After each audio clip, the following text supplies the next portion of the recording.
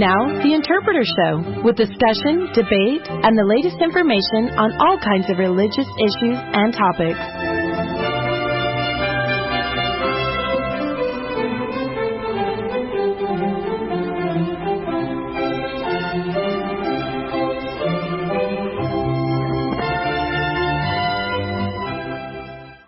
Welcome back to the second hour of the Interpreter Radio Show. This is sponsored by the Interpreter Foundation, a nonprofit organization dedicated to the scriptures, doctrine, history, and practices of the Church of Jesus Christ of Latter-day Saints. You can find us at interpreterfoundation.org. That's interpreterfoundation.org. I'm Bruce Webster. I'm here with my co-host, Robert Boylan. Okay, moving to the next subject. One of the issues that comes up periodically is when you have someone who takes a defiant or critical public stand against the church, and as a result ends up having their membership called into question, having their membership suspended, or even their membership revoked. Sometimes people turn around and say, the church is intolerant. They should allow all these voices. This is a difficult situation, and I know it's one that the church approaches gingerly, and contrary to many beliefs and claims, it really is something that's handled on a local ecclesiastical level. So we have the situation, and the term, the church has basically moved away from the term excommunication. Because it tends to have theological implications of like, yeah, you're damned forever, you're cast into outer darkness, and so on. I have friends who have gone through having their membership removed, and after a period of time had it reinstated. And it's worth noting what the church itself has to say. This is from section 32 of the General Handbook of Instructions, which is available online for everyone to read. It's called Repentance in Church Membership Councils, and section 32.2 says, what is the purpose? It says, restricting or withdrawing a person's membership is not intended to punish. Rather, these actions are sometimes necessary to help a person repent and experience a change of heart. They also give a person time to prepare spiritually to renew and keep his or her covenants again. Now, it's worth noting that when we are baptized, there are various covenants that we take upon us. They're not necessarily named in the baptismal covenant, but they're certainly mentioned both in the sacramental prayers and in the scriptures themselves, such as in Mosiah 18. If we are members and we are not keeping those covenants and we are not actively seeking to repent and move to a position where we can keep them, we are under greater condemnation. Removal of church membership doesn't cast us into outer darkness. It puts us in a position to decide if we indeed want to maintain membership in the church, if we believe it is an actual source of Christ's power. If we don't, there is no purpose for keeping your membership. You do have those who say, well, I want to be my family's always been LDS. I want to be a cultural Latter-day Saint. No, you can go be a cultural something else, but if you want to be a Latter-day Saint, that involves making the covenants that you do at baptism and that you renew it with the sacrament. And these restrictions, as it points out, church membership restrictions are ecclesiastical, not civil or criminal. They affect only a person standing in the church, and it cites D&C 134.10, which basically says we don't believe that religious organizations can in any way affect a person's actual physical or economic status. All we can do is withdraw our membership, and that's what the church does. Now there have been prominent individuals who it's been very clear watching their course of actions have wanted to set things up to get their membership withdrawn, basically because it makes for great press. You know, here I am, this martyr. I'm thinking of a particular individual who went through a membership council, you know, with the stake presidency and the high council, all of which is confidential and the church never comments on, but then held a press conference afterwards to announce that their church membership they had been excommunicated, and, you know, it was because they were bold enough to speak out on the subject and so on.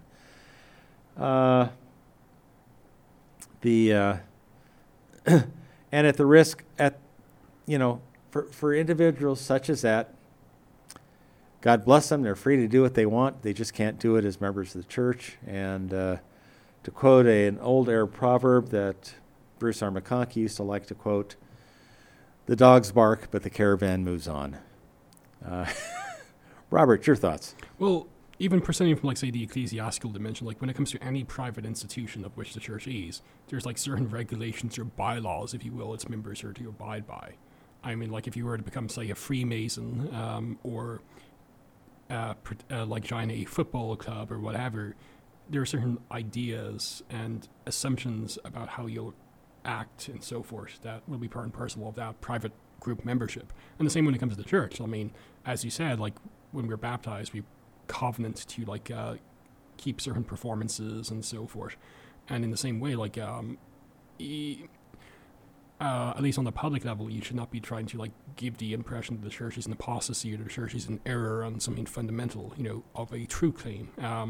So yeah, I think your reading of the Church Handbook of Instruction was pretty apropos there. And a lot of people kind of ignore this and kind of one of the problems, like, say, a lot of Jesus historians have, and this was commented by Ray Maris, is, like, when they're trying to recreate the historical Jesus, it's like they're looking down the well and they just see their reflection. Yeah. When it comes to, like, a lot of these people who are, not all activists, but many of these activists, when they look down the well to look at the church, they're basically seeing their own self-reflection in terms of the politics and morals and ethics and so forth.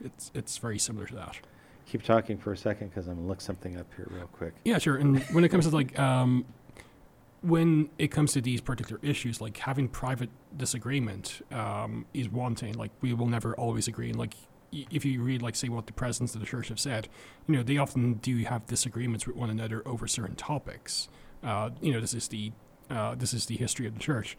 But the real issues, like how one actually deals with these issues, and one should not be like a public activist, giving the impression that the church is false, like some fundamentalists or some of the more often liberal, but sometimes even in these recent days, like very conservative minded church members, like, you know, a certain end times figure in, like, say, some of Joseph Smith's revelations, you know, that's been misinterpreted by the church and the church is in error, or because the church now functionally holds, like, a certain Book of Mormon geography model in terms of, say, its articles, you know, that means that the godless intellectuals from, like, say, certain groups have taken over. It's kind of conspiracy theories, and once you kind of cross that line and give the impression that the upper echelons of the church are, like, in apostasy or, like, they're being deceived and the church is, like, in error, then that's where the crap hits the fan and action will have to be taken.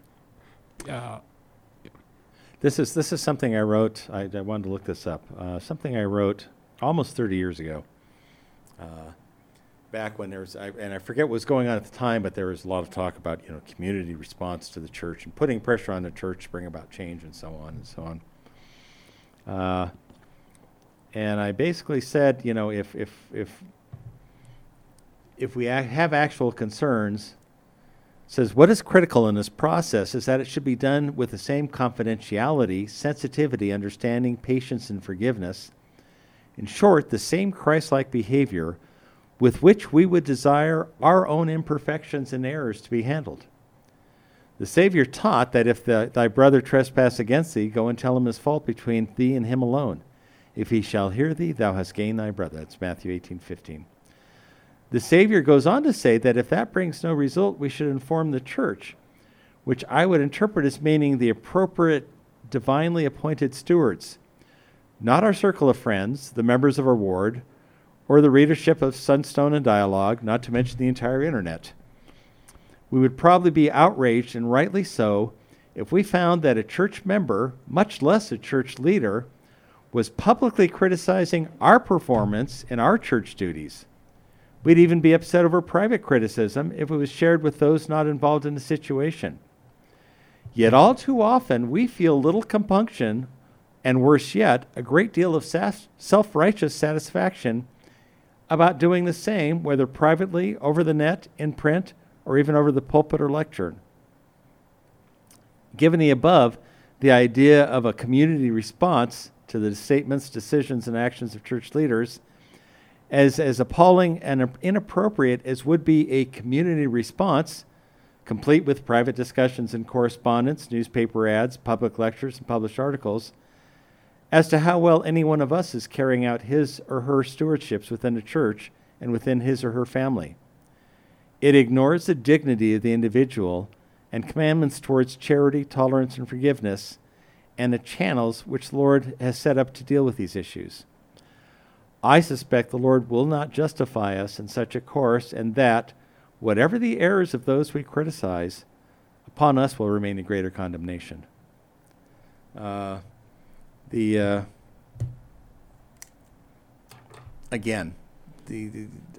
think we tread on extremely thin ice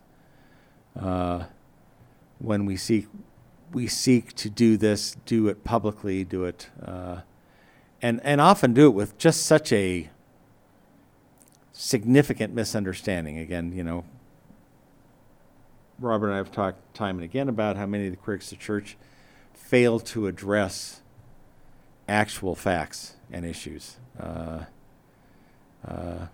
In fact, Robert, do you want to comment on the decision that you said just came out of Arizona? Oh, yeah. When it comes to the very unfortunate Bisbee case in Arizona, it appears like the church has been found not guilty of any criminal abuse or any misconduct. Yeah. So no matter how you cut it, it's a really tragic case no matter what. But, yeah, the church has been exonerated. And on this, Jennifer Roche's August 2023 fair presentation, which is now on YouTube, that's a good place to go. And also the B.H. Roberts Foundation has all the relevant legal documents and background information, and an article that's been updated in light of the recent decision as well. Yeah. But just on the issue of, excommunication and stuff like that, there's also a common caricature that the church is very anti-intellectual or anti-scholarly, because some intellectuals have been excommunicated over the years. But it's really unbelieving or atheistic assuming scholarship that gets you in hot trouble. Because again, if you're believing Latter-day Saints, or you're a Latter-day Saint a priori or from the get-go, you can't really have these atheistic assumptions Joseph was a fraud. It can be explained purely naturalistically. It's like claiming to be a Christian and not believing in the resurrection of Christ. I mean, that might. There are actually a lot of those. But well, yes. yeah, that might work for the Episcopalian Church in America, but but be as it may. So if you produce books really calling into question, say not traditional assumptions, say how the Book of Mormon was translated or where did it take place, but yeah, it's probably not. Joseph probably fibbed, and it's a 19th century text in toto and so forth. That will get you into hot water, or claiming a lot of the, or going against say the very obvious teachings about the church when it comes to sexual morality and ethics, or other issues as well, where you're clearly trying to deconstruct not common misconceptions, but actually deconstruct the central true claims of the church. That's what will get you into hot water. It's not say anti-intellectual, because you look at the church's history, Joseph Smith trying to learn Hebrew, B.H. Roberts, who I'm a huge fan of, or the Pratt brothers, or any in modern times as well. For a while when it was good, Maxwell Institute was sponsored by the church itself when it was good, and so forth. And the church is, or even the Gospel Topics essays, the church is not anti-intellectual, it's just anti-atheistic or naturalistic assumptions informing scholarship and writing the books and so forth. Well, all you have to do is look at the educational and professional backgrounds of the First Presidency and the members of 12. How many Ivy League PhDs we have in there, how many college degrees we have in there, how many absolutely outstanding professional resumes before they were called into service. I think I've mentioned before that I knew Garrett Gong back in college. We entered BYU at the same time. He actually lived on the same floor as me at the dorms, and he went on and was a Rhodes Scholar at Oxford, worked for the U.S. State Department, was academic vice president at BYU before he got called to the 12. These are very experienced, very broadly traveled, and again, to the same point, there is often an attempt to insinuate that the leaders of the church are ensconced in Salt Lake in their citadels and have no idea what the real world is like. And the truth is exactly the opposite. They are very broadly traveled, and frankly, in most of their travels, they are spending time in societies and nations that are far more diverse and disadvantaged than the U.S. They have more direct experience with poverty, with members who live in very modest situations, with a vast range of cultures across the world, and deal daily with the issues required to try and make sure that the church, the gospel, the central message of salvation, is made available to all nations, kindreds, tongues, and people. And it's been, I think this in particular has been one of the principal focuses of President Nelson's time as president of the church. There has been a great streamlining of the church and a great focus elsewhere. But even before that, back under President Monson, when I lived in Colorado, one of the members of our high priest group was the church facilities representative for a good portion of the area there in southeast portion of the Denver metropolitan area. And he was very clear that the church had basically set out a mandate saying we are spending less and less money on our facilities here in the U.S. because we need it for all our overseas facilities to build them and maintain them. And so the budgets for maintenance of chapels within the U.S. was being pared back as much as possible because the church was focused on serving the needs of the members outside of the U.S., which is where 2/3 of the membership of the church lives. So the church isn't anti-intellectual. All you have to do is look at things like the book the Saints volumes, which are frankly, I mean, they're not presented as scholarly history, but it is some of the best scholarship available to members of the church. And particularly if you have the online version, you get to all the links and references. Joseph Smith Papers Project, the Gospel Topics, essays. Richard Turley's 2 volumes on Mountain Meadows Massacre as well. Yeah. I find that a cheap and lazy argument.